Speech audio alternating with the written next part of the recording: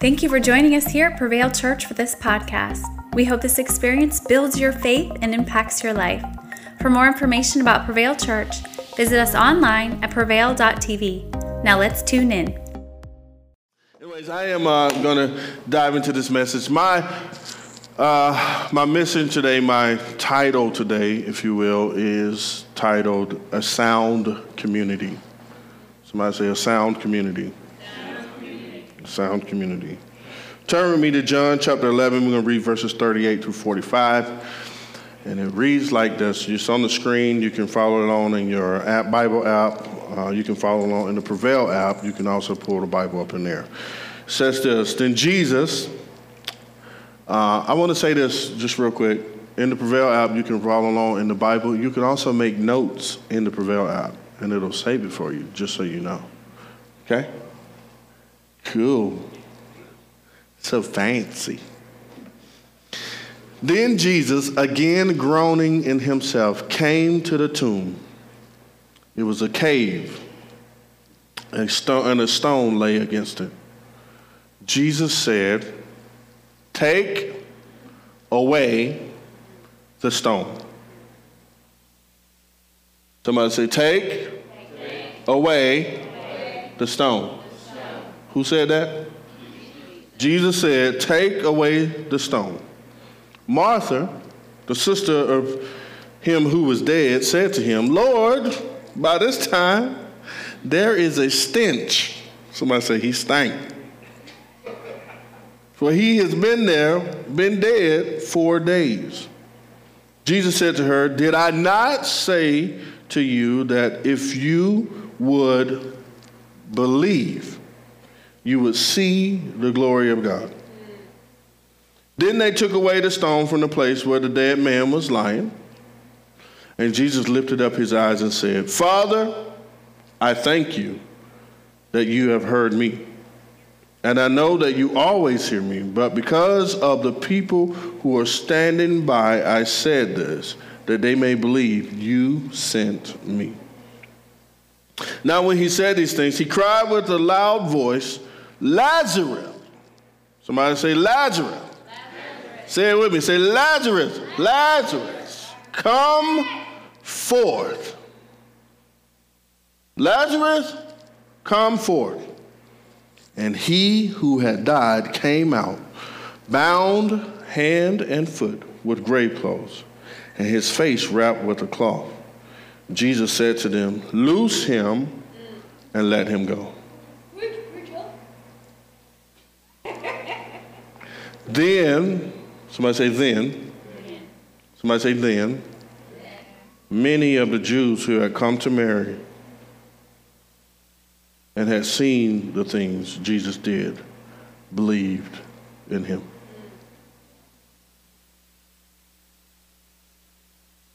Amen. Thank you, Lord, for what you're going to say to us this morning. I pray that you speak through me in Jesus' name. Amen. I am going to do my best to make a short message. How about that? Y'all like, good luck. This passage, known as the seventh sign in John's Gospel, contains this famous story of the resurrection of Lazarus. There are not a lot of details, or there are a few details in Scripture about the relationship between Jesus and the three siblings, Mary, Martha, and Lazarus. We know that he loved them. In the Scripture, if you read up above, it talks about where it says that Jesus, the one that Jesus loved, and it actually lists out Jesus loved Martha, Jesus loved Mary, Jesus loved Lazarus, right? Which signifies that Jesus had a very unique relationship with each one of them. Unique enough that the writer would notate his love for all three of them. Amen. It goes to show that Jesus is an amazing God who cares for us individually. Amen. Some of us need to hear these words that Jesus loves you. Amen. Jesus loves Aaron, Jesus loves Mackenzie, Jesus loves Roger, Sharon, Clint. Come on. Jesus loves you. Amen? Are you hearing me? Some of us need to hear those words and maybe say those words to ourselves in the morning, because it's easy to go throughout the world and throughout life and forget that we're loved by our Heavenly Father. When stuff is thrown at you, darts are thrown at you, and people coming for you, right? And everybody's got an opinion, and everybody's got something to say, and everybody thinks they can tell you how to live your life, and everybody is sure that if you try this, you'll be successful, and if you try this, you'll be stress-free, and you get what I'm saying? And the world promises you over and over, the way to a better life is no stress, and all these things, and then you realize it's just not possible. You need to realize and rest in the reality that we're loved by Jesus. Amen. Before I go anywhere else, I need you to get this revelation. You are loved by the Lord. Well, Fred, how much does he love me? Well, let's see. He gave his only son. Somebody say only son. I love you, but Mr. Maxwell ain't going nowhere for nobody.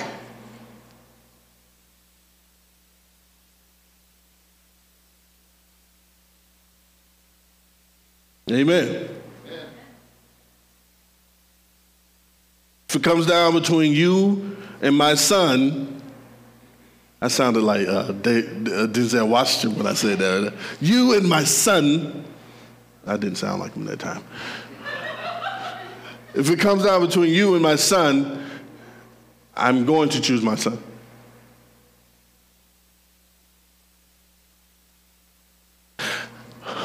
If you think about it, God did the same thing. If it came down between us and his son, he chose his son, but not for the reasons that we might choose our son. He chose his son for us. So essentially, he loves you enough to choose you.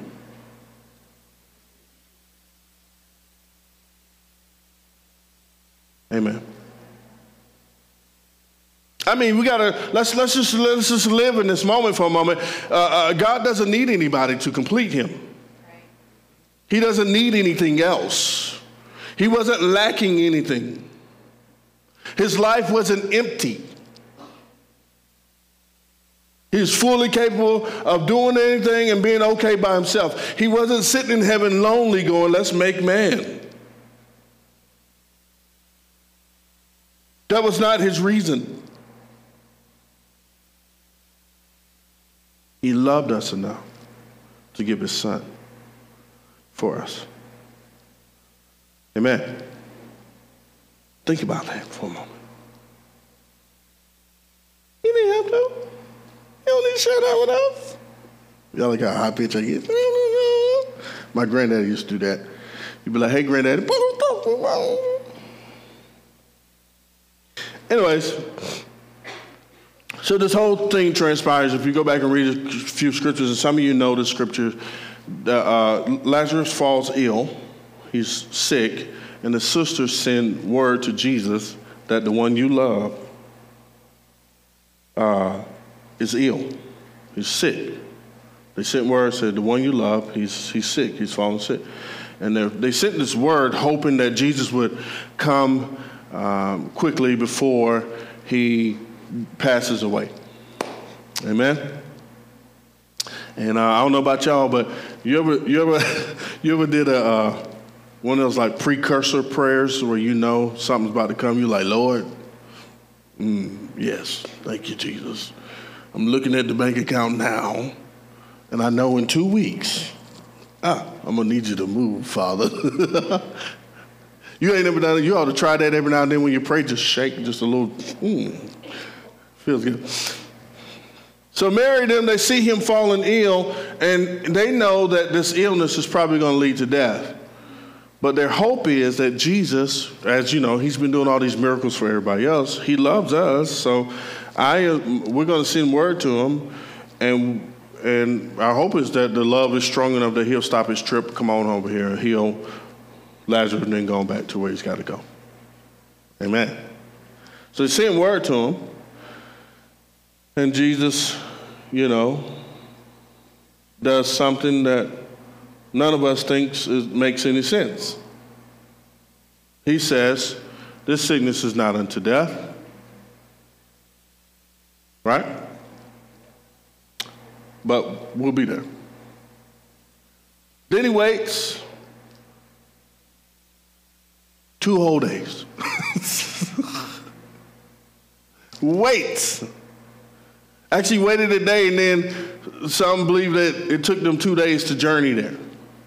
So waited a day, and then they started walking towards him. Tells the disciples, we got to go.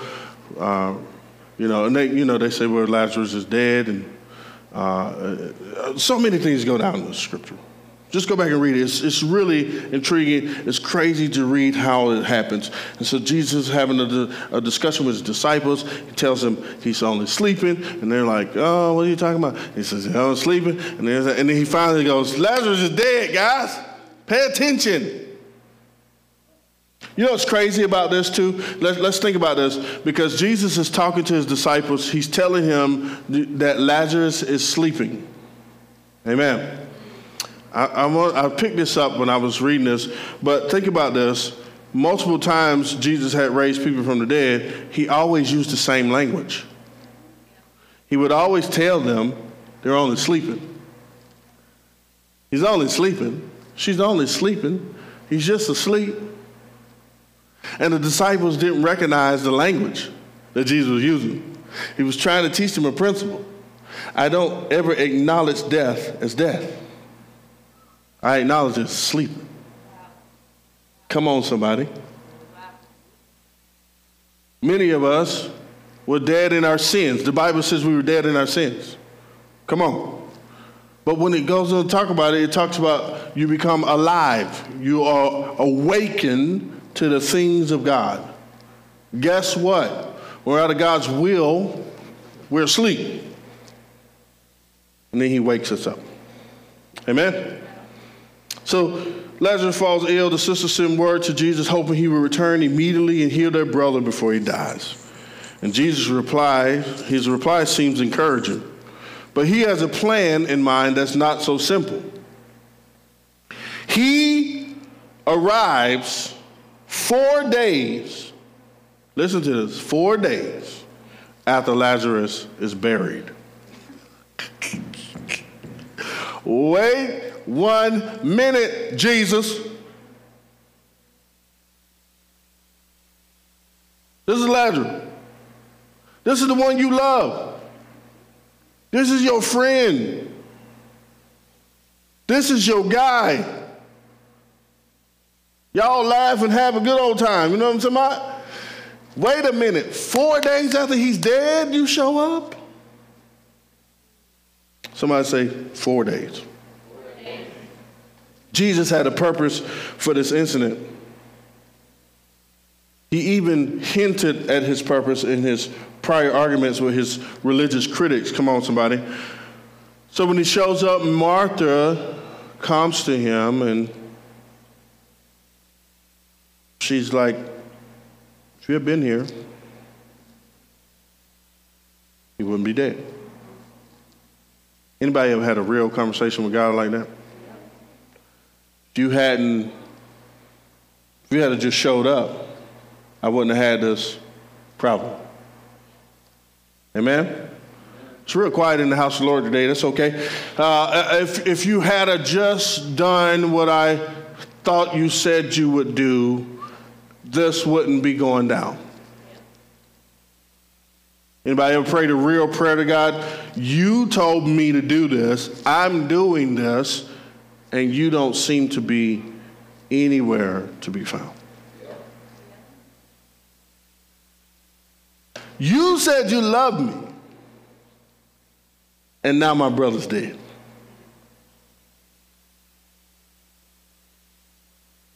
And she's being honest. She's being real. Like, she's being raw. And we got to learn how to express it. Faith is not disregarding your true pain and emotions.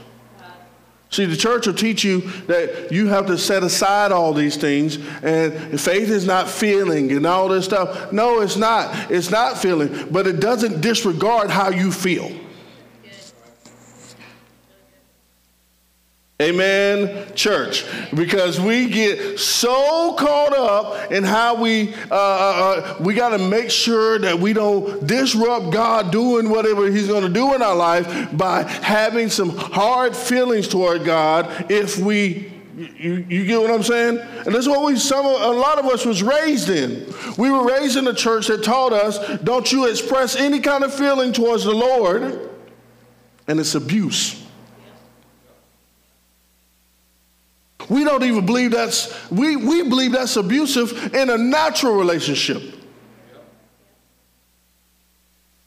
If my kid came to me and tried to express their feelings, I was like, please don't tell me your feelings.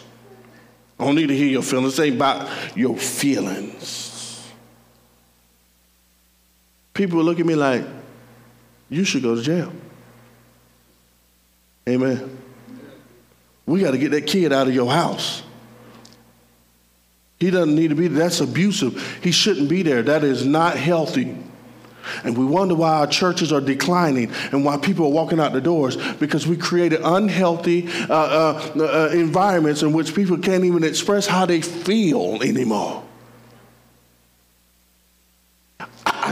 We don't need to talk about feelings. Faith is not emotional. Faith is emotional. Faith is not just emotional. It's emotional and it's truth.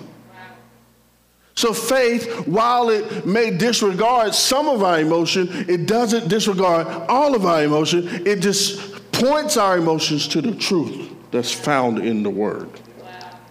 Oh, y'all are, okay. So Martha comes and she's expressing some emotions, but her faith guides her to a truth. Come on, somebody, listen to me. She says, you could have been here. If you had been here, my brother wouldn't die. Nevertheless, come on. I don't even think she used that word, but she basically said, I know he will rise again.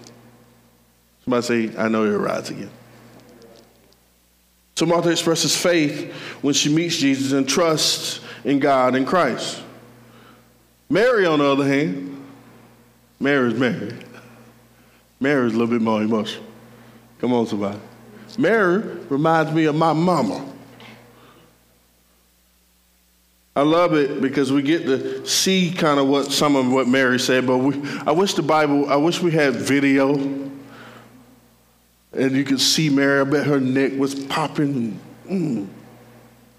How in the world, Jesus, Son of God, you out here healing all these people. We out here funding you, and you don't even show up to heal your boy? Mary is much more emotional and impulsive, and when she hears that Jesus rise, she quickly makes an exit. She makes an exit.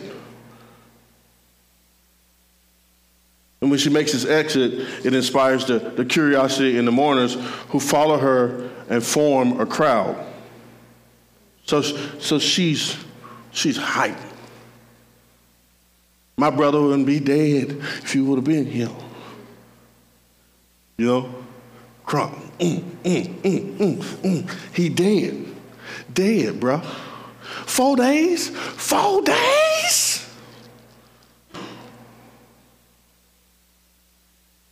Mary, she's upset. So upset that she begins to weep. The Bible says she was weeping. And weeping, this term used in the Bible, because there's two different forms of weeping in the Bible. There's weeping and then there's wept. So we see that Mary and Martha are weeping, and then the Bible says Jesus wept. So they're weeping, they're mourning, it's like liking unto a loud, just cry You ever had one of them cries where you just, to the point where you almost throw up? You ain't never cried like that. They're weeping, and Jesus sees them weeping, and he's moved by compassion, and he starts to weep. But the Bible portrays Jesus' weeping as a solitude where he's just standing by himself.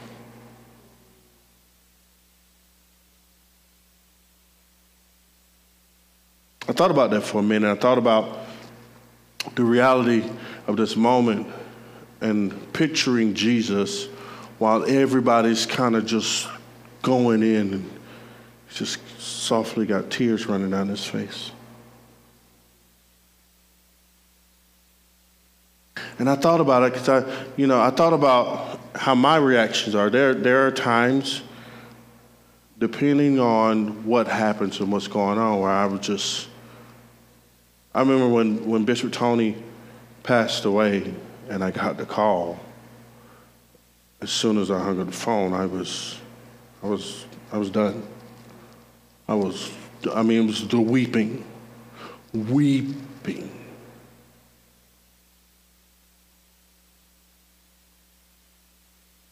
But I found myself in moments, even from that day till now, I'll just be sitting there thinking about him, tears coming to my eyes. Right? Like, you ever lost a loved one and you start thinking about them and you just tear up. And it's not a hard cry, but it comes deep from your soul. Deep from a longing and a care and a love for a person that just causes you to weep. Jesus sees them weeping and he literally is moved to compassion and he quietly weeps with them. The raising of Lazarus is more theatrical than some of Jesus' other miracles. And so with Jesus, with Lazarus, he waits till death is undeniable, right, to perform this miracle. And all these people witness what's happening, and they're moved to believe in him. Now, all this is great, but I titled this message, A Sound Community. Somebody say a sound community. Are y'all ready to get into this? A sound community. And I believe this passage is important in the ending of the series because Jesus, I believe, demonstrated a few principles for us as believers, as a church, that I think is going to be highly important as we believe or are preparing for what's next for Prevail. There's a lot of things happening. There's a lot of next happening. Amen? And so it's important for us to recognize these moments, right?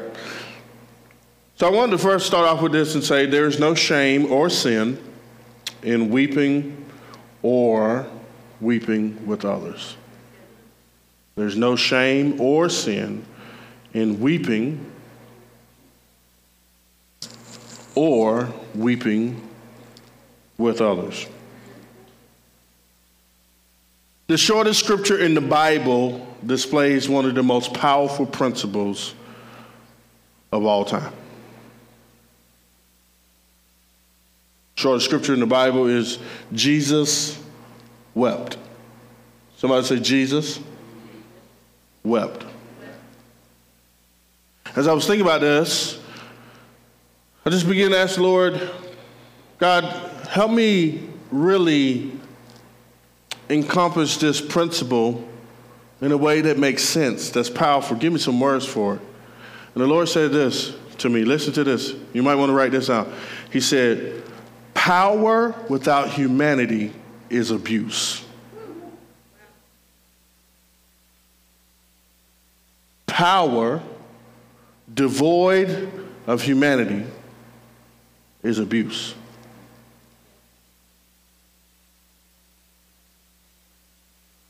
How does Jesus model this principle? Jesus, in this moment, listen, Jesus is all God can do anything he wants, don't have to answer a question, don't have to reason with anybody. He could have healed them right then and there. He could have told them, stop crying. What y'all crying for? You already know what I can do. Why y'all acting like this? Blah, blah, blah. Jesus, who is all God, in this moment, in his ability as God, does not remove his compassion as the compassion of his humanity.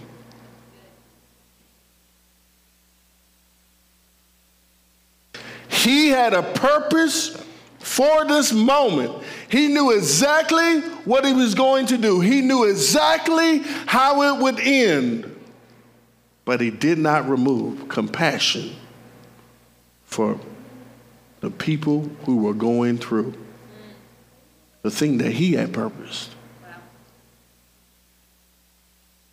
And the Lord said to me, Fred, power devoid of humanity, power without humanity is abuse. And how does this apply to us? For us, our status, our power in the world isn't a license to disregard compassion. Amen. Just because you got it all together don't mean you can be rough on people who don't have it all together. Amen. Amen. Just because you're not weeping don't mean you got to tell everybody else to shut up weeping. Amen. Oh, it's about to get real tight in the house of the Lord.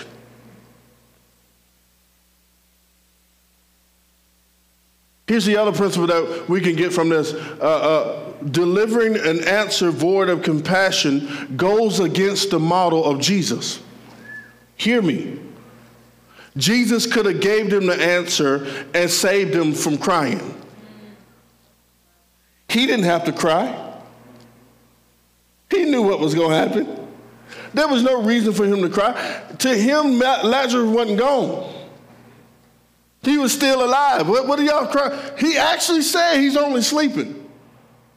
Think about this. In Jesus' mind, Lazarus ain't dead. He's just asleep. None of us get sad about somebody sleeping. Come on, somebody. Unless you want to go to the store and your mom and dad sleeping. You're like. But none of us get sad about somebody sleeping.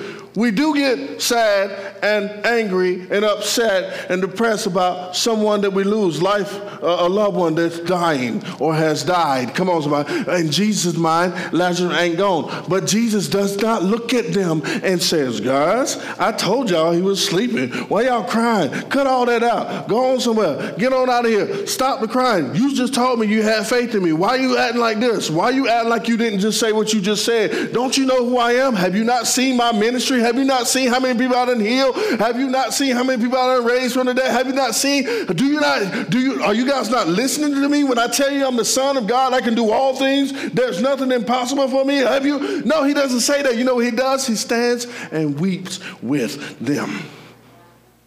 Because he knew, listen to this, he knew his abilities as God was not going to be what drew the people. It was his compassion for humanity.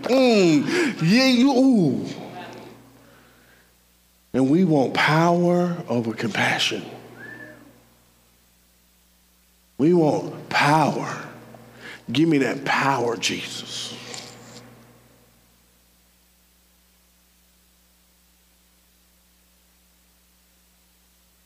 And God says this to us, Prevail. If you seek power as your end, that is what will be your end.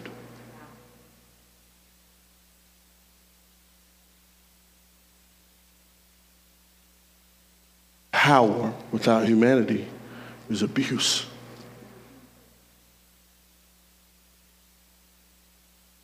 How saved you is, if you don't learn how to love people where they are, it's abusive.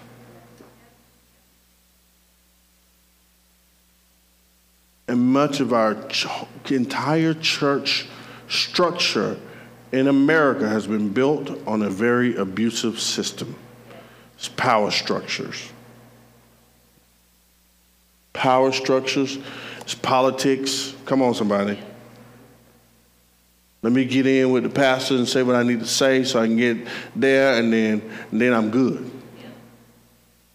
Or let me, depending on the church, let me get in with the elder team so I can get the pastor out because I don't really like him.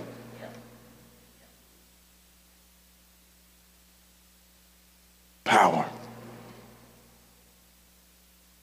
And power without humanity is abuse. We talked about this before. I can have a 1,000 horsepower car. If I drive that 1,000 horsepower car full throttle every single time I get into it, I'm going to cause massive carnage. Crashes, people are going to get hurt every time. And a lot of what we've done in the church is drove a 1,000 horsepower car at full throttle. And we've been running over people. We've been tearing them down.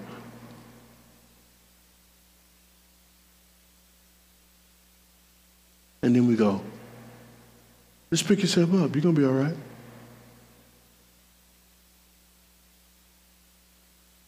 Or we go, why won't you come to church? This is where you need to be. Who wants to come? Who want the definition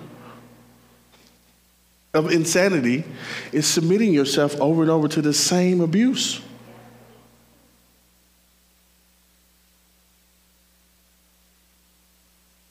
And I'm sorry, but most people just don't want to be insane Christians. Amen. Y'all either going to love me today, y'all going to like, oh, that's the Pastor Fred I know right there. Hey, that's my guy. Or you're going to hate me. It's all right. There's no shame or sin in weeping or weeping with others. Listen, I don't care what your unsaved friend is. You can weep with them. People, I worked with this guy one time, and he was in same-sex marriage, and it was a big old thing for the church and all this stuff, and his grandmother had passed. And I just loved him. Whatever you need, man. I had people, how you going? Shut up and take several seats. You ain't Jesus. Come on. And I've had people come at me lots about stuff. We'll just leave it at that. I don't feel no shame. I feel no shame and no sin in following Jesus and loving people unconditionally. Amen. And Prevail Church will be the church that feels no shame in following Jesus, loving people unconditionally, doing exactly what God tells us to do. A to the man. Come on, somebody. Amen. I want to say this to you. The next thing is this. Know the word, but trust in Jesus. Everybody say, know the word, know the scripture, know your Bible, read it, but trust in Jesus. Amen. Let me say it again, because I know somebody going to get mad at me about this. Oh, here we go. Mary and Martha both knew the word. I mean, the Pharisees did a great job at helping people understand that at the end that the dead will be raised. Come on, somebody. Yep. So they knew, according to customs and preaching and all that stuff, that Lazarus would be resurrected in the end after some time. Are you hearing me? So they knew the word. They knew scripture. They were well versed in the Torah. They knew it. But I want to drop this on you. It is possible to know the word and miss a miracle if we refuse to trust Jesus. Because imagine for a moment if Jesus said, do you trust me? And they'd be like, oh, yeah, we know he's going to raise. And Jesus would be like, you shall see this today. Well, no, Jesus, he's going to raise at the end. No, I just told you he was going to come in a few minutes. Like, you better get ready. He's about to walk around the corner. No, Jesus, they would have missed the miracle had they relied on the word and not trusted the word. And a lot of us Christians, now y'all better get ready, strap in, because I'm finna say something. A lot of us Christians have put more trust in a book than the man, the Savior, Jesus Christ. We put more trust in the book that we call the Word than the Word.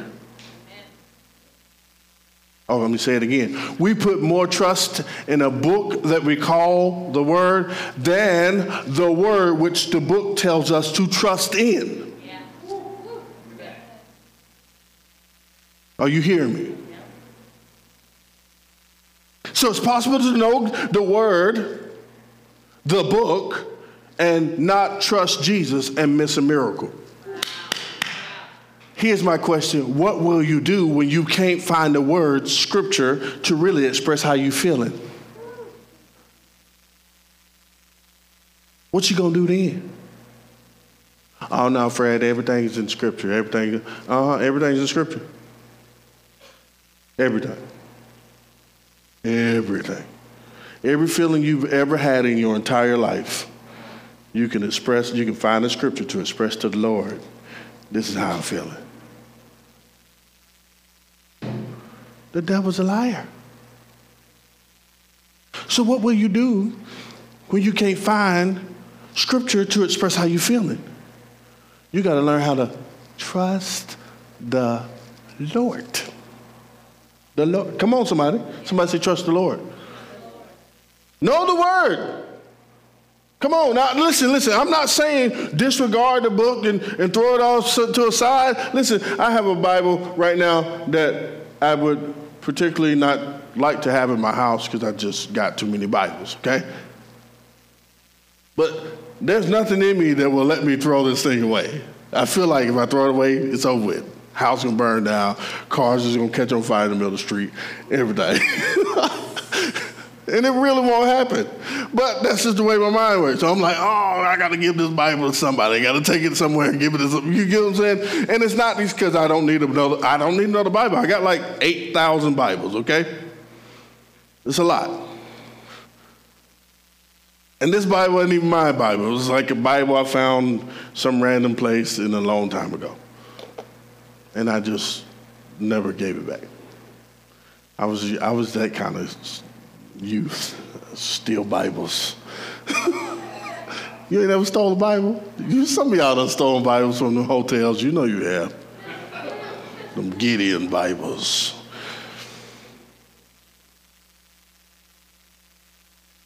So you got to trust the word. Like, know the word of God, but put your trust in Jesus. God is still speaking, people. God is still doing miracles. He's still performing miracles. He's still doing the miraculous. He's still healing bodies. He's still changing lives. Come on, somebody. He's still making ways out of no ways. Jesus is still alive. He is still well. He is still moving in your life. If you need a healing, you will get a healing. That is the God I know. He's still moving. And you got to put your trust in Jesus. You know what Jesus says to her? She says, yeah, it'll be day of resurrection, blah, blah, blah. Jesus looks at her. He says, I am resurrection and life. Come on, listen, you got to catch this right here in this moment. Jesus doesn't say, I got to pray for resurrection. I got to ask my Father to send resurrection. I got to pray for life. I got to ask the Lord to send life. He said, I am resurrection and life. Listen, put your trust in Jesus. Why? Because he is everything that we need. He says in his word, in the word of God, it says that Jesus says, I am the way, the truth, and the life. Nobody can get to the heaven except through me. Come on, somebody, listen, you got to understand, it ain't the scriptures, it ain't the book, it ain't the Bible, it ain't the church you go to, it ain't the people you hang around, it ain't none of that. It is Jesus and Jesus only. You got to put your trust in Jesus. Well, Pastor Fred, I do. I promise you I put my trust in Jesus. That's why I read the Bible so much. Amen. That's good for you. But don't be judgmental to people who don't read the Bible as much as you and still trust Jesus. Because some of us, we read our Bible so much that we think we're better than everybody else based on how much we read. I told you I was going to get tight in then. Didn't I say it? Didn't I say it? I told you. Didn't I forewarn you? Somebody say a sound community. A sound community trusts the Lord. Y'all don't have any clue. I have walked through people saying some of the most viscerous stuff to me based on some of the most random things. I could tell you stories that you'd be like, what? What? But I thank God that he's given me the heart and the patience to love people. Even people that don't particularly deserve it. Pastor long enough, you realize there are a lot of people that don't deserve. You think they don't deserve. Amen. I'm not going to say they don't deserve. There's a lot of people I feel in my spirit. See, this is where the truth directs your emotions. Come on. You see how that works? I feel like this, but Jesus says, nah, no matter how you feel, here's the truth. Man, I just taught a principle right there. Remember, death is not the end. Somebody say death is not the end.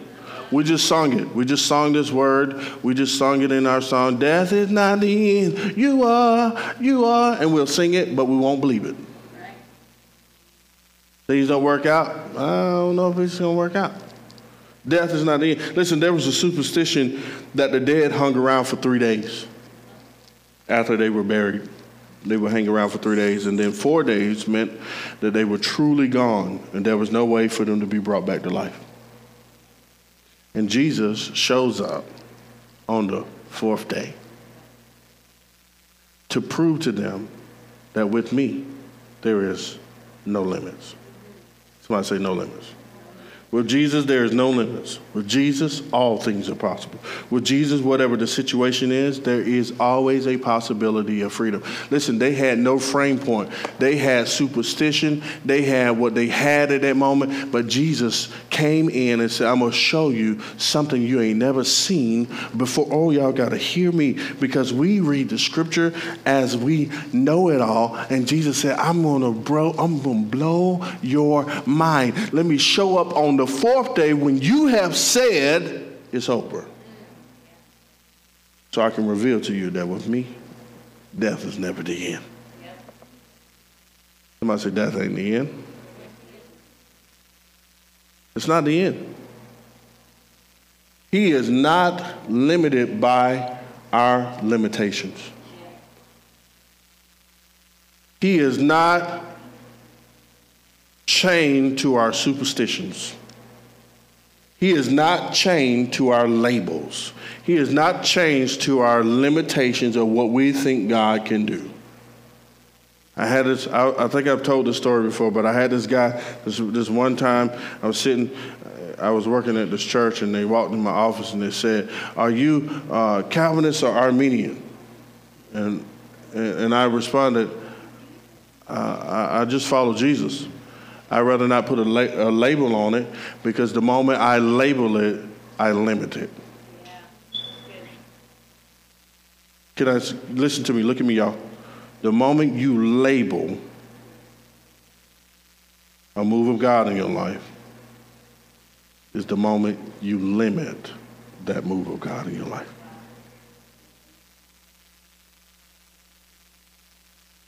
And people struggle with this. Listen, can I give you a prime example? Denominations, listen to me. Well, we're Pentecostal. We believe you can speak in tongues and do all these things, and raise it there and do all these things. We're Baptists. We believe that it's already done. Ain't nothing else you can do. And Jesus is like, what about me, God? What if you, in your Baptist mindset, I want to use you to raise a person from the dead? Come on. And what if you over here with your loud Pentecostal, what if I don't want to raise anybody from the dead? What if I get more purpose by them gone? You're going to be heartbroken over here because you put a limit on how God can move. Wow. You're going to be heartbroken over here because you put a limit on what God can do. And the moment we label it, we limit it.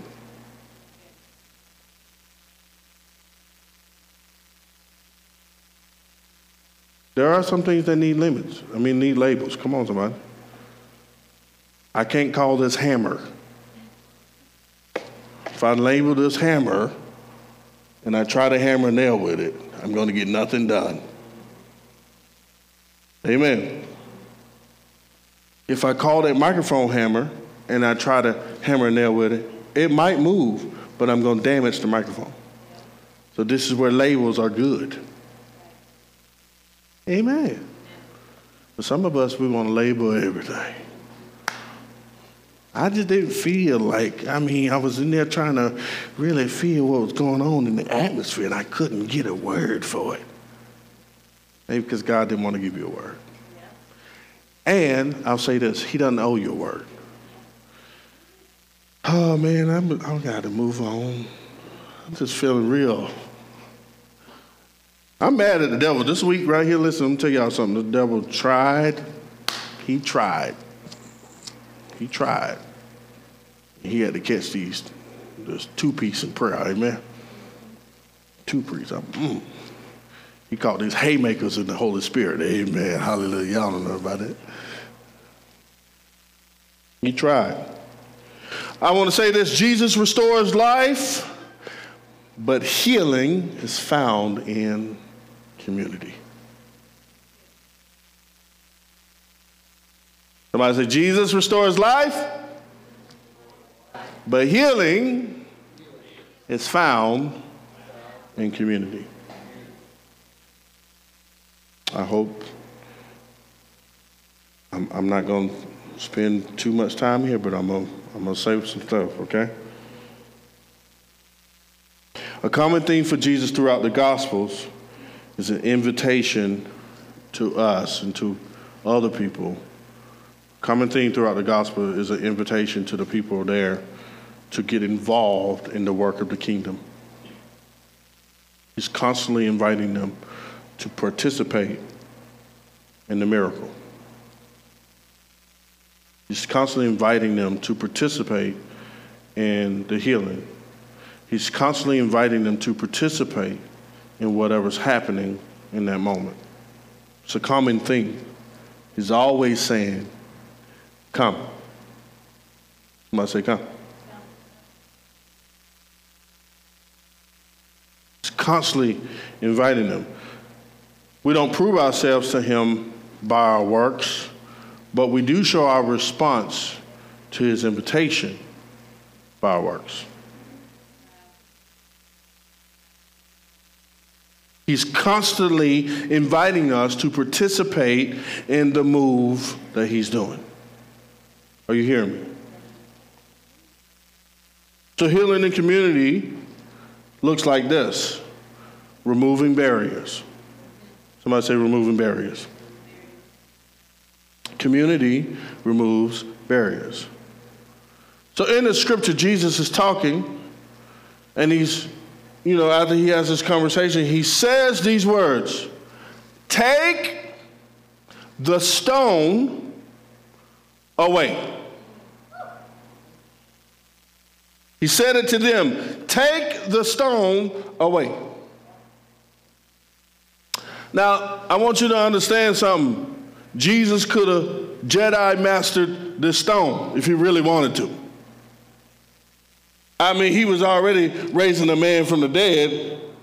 What is moving a stone with his hand going to do to the people there? But Jesus knows it's important not to take away the responsibility of the community to do the healing.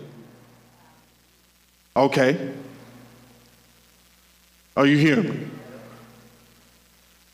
So, he tells them, take away the stone.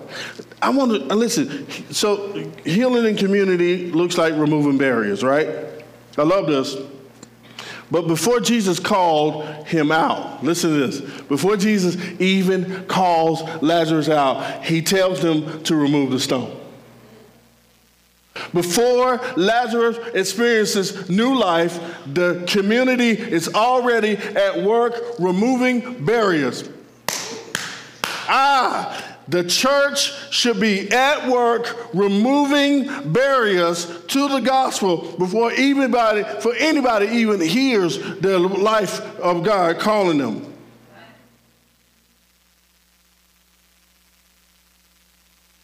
Before they even move, before he even calls out to his life, before he even restores life, he puts them to work to remove the barrier. I got a question for us today. What are we doing to remove barriers in those who are far from Jesus? We're praying that God sends us the unsaved, but what are we doing before the unsaved shows up? How are we removing barriers before the unsaved shows up? I can pray all day long for the unsaved to get saved, but what am I going to do when God says, have you removed the barrier? I can pray all day long for the unsaved to get saved. Well, what's going to happen when they show up and I got a door closed on them? What's going to happen when they show up and they don't quite fit in, and they learn it very quickly when they show up to my space and they know, oh, no, well, they don't really like my people here. Before he even calls out, before they even know that this man is going to be raised from the dead, before Jesus calls out for new life to come into Lazarus, he calls the people to remove the stone. I got news for us, church. God put us here on earth to remove the stones. He put us here to remove the barrier. Listen to this. Removing the barrier was a sign of their faith that God was about to do the miraculous. It was a show for them that they believed that Jesus said Jesus is who he was and Jesus is who he says he will be. Come on, somebody. And listen, if they had not believed that Jesus was going to do something that they had never seen before, they wouldn't have removed the stone. But they believed, and their faith led them to do one thing: respond in faith to what he said. Listen, okay. How do we see this somewhere else? Listen, they need more wine, Jesus. It's not my time. Y'all just listen to do what he says to do. Move on.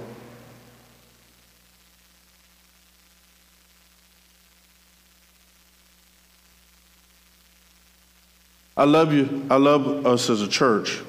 I want to challenge us. God will bring the life. We got to remove the stone. We can't remove stones if we refuse to get our hands dirty.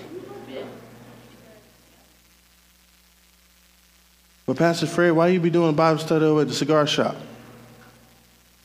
Because I'm removing the stone. Well, you shouldn't do that. You know, people struggle. I don't ask people to come to my Bible study who struggle. I'm trying to meet those who are there. I'm not trying to get the church more churched in a different place. Amen. Amen. I'm not going to do a Bible study at a strip club because that's not my thing. Amen.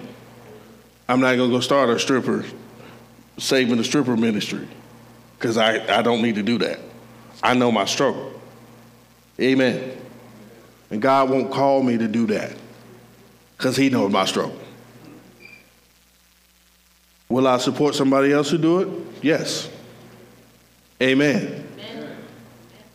Am I going to question their motives? No. That's what God called them to do. Amen. But I can go sit at the cigar shop and have a cigar with a bunch of people and talk about Jesus. And I don't feel any struggle because I don't feel that addiction and all that stuff. Amen.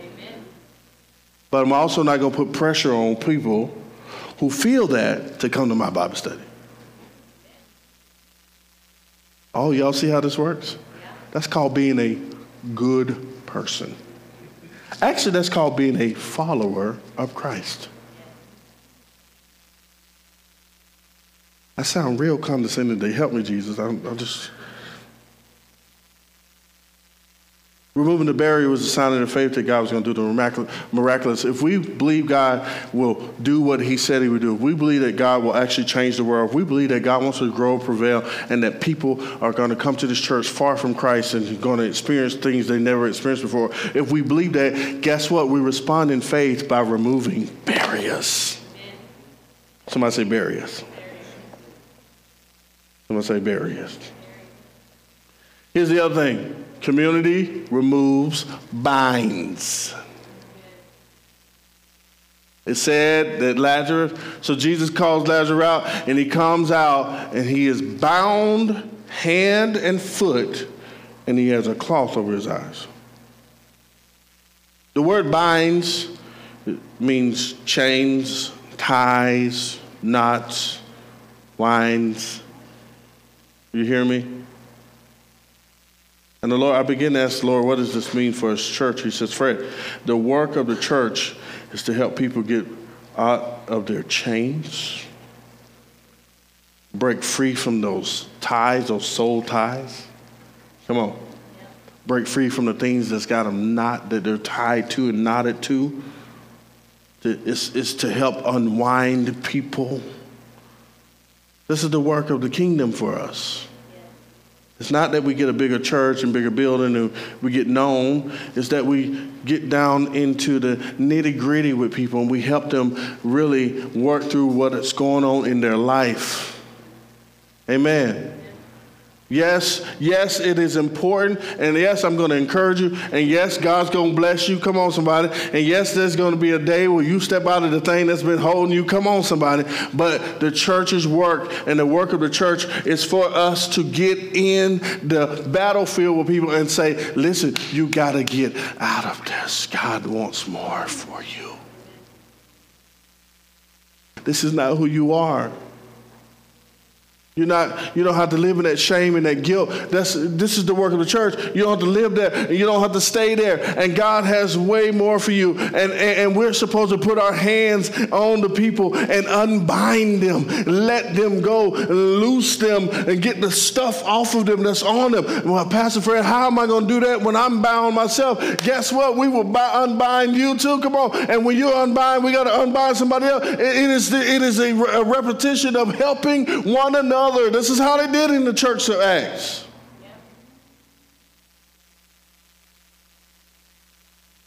They weren't afraid. Listen, they were not afraid to deal with the stink. They weren't afraid to get their hands dirty. They weren't afraid.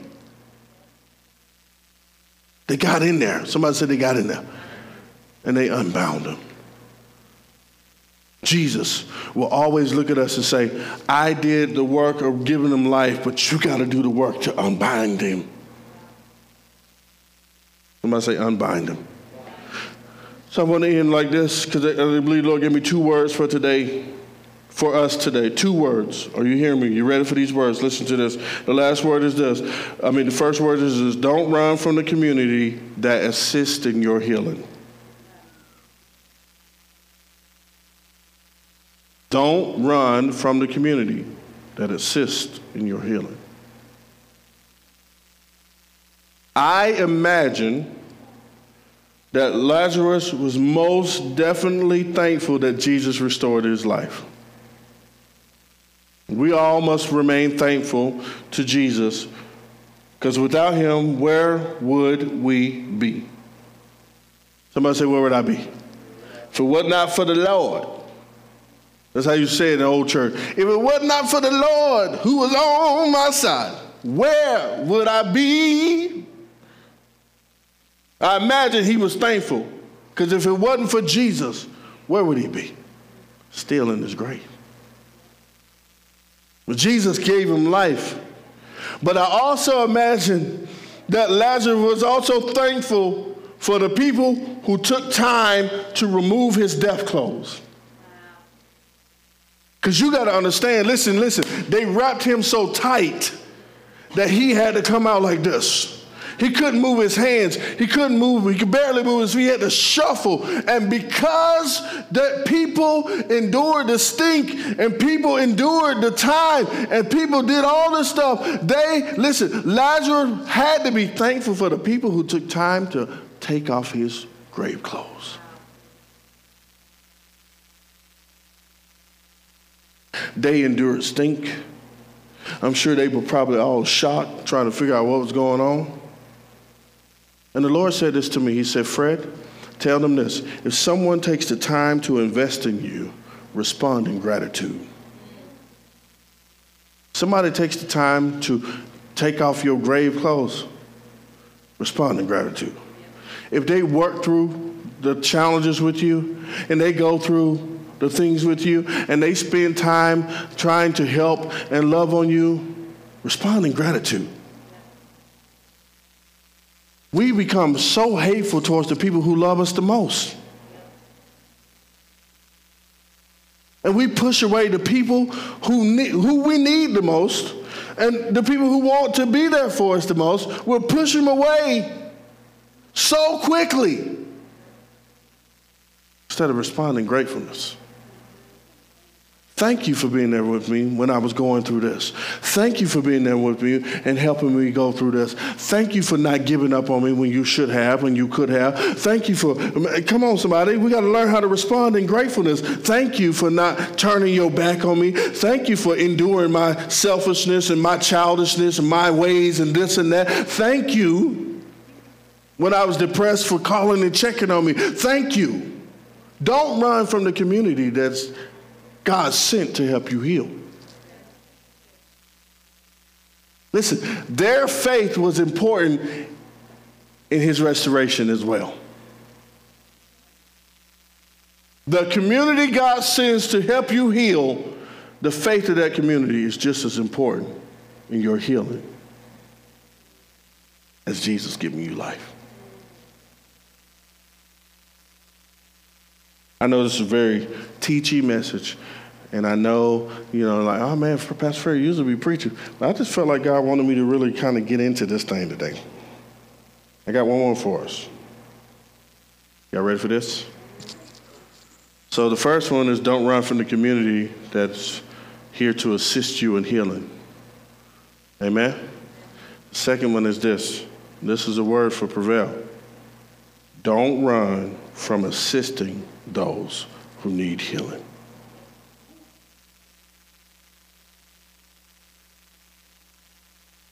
The Lord said this word to me. He said, Fred, your faith can create freedom.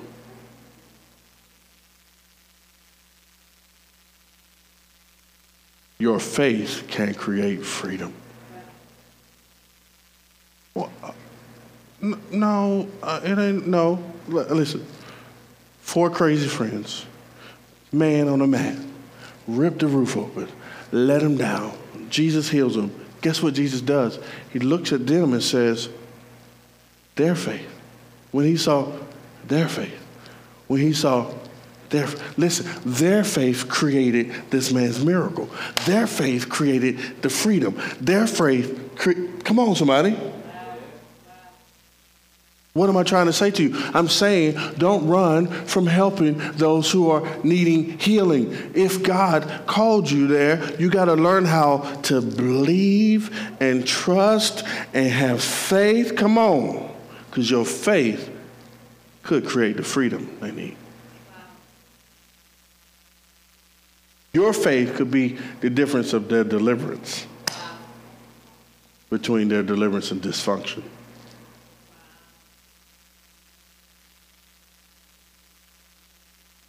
People say to me all the time, I don't understand how you can really just be patient and love people and be caring and this and that. Because I'm believing that one day God's going to use them. And it ain't going to bring me no glory, but they're going to really get to see how much God loves them and how much. One day they're going to come to that revelation. Wow, I am loved. I am God's beloved. I am unconditionally loved. I am.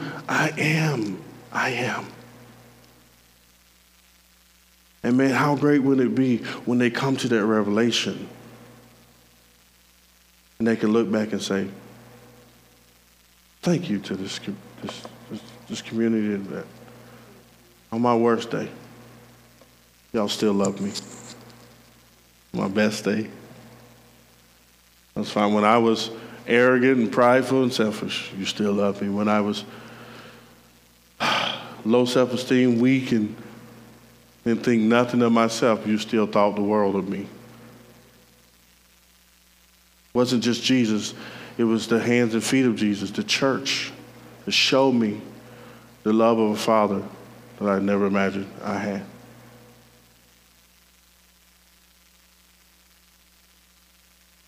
Don't run from the community that's assisting your healing, and don't run from assisting in healing. This church has been called to be a sound community. Amen? And I believe God is going to do something miraculous through this house. Stand with me, I'm going to pray. Thank you, Lord, for your word today. Thank you for who you are, and thank you that you are in this place. I pray, God, that you would remain here, that you would always be with us. You would always continue to love us. God, let us have the courage to be like the people in this story.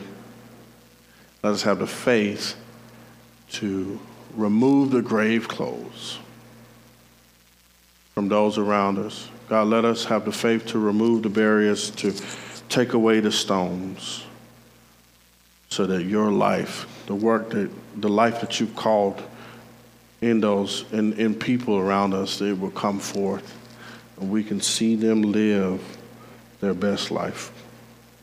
Thank you for what you're doing in our hearts. Thank you for doing it in this church. In Jesus' name, amen. Thank you for joining us here at Prevail Church for this podcast. We hope this experience builds your faith and impacts your life. For more information about Prevail Church, visit us online at prevail.tv. Now let's tune in.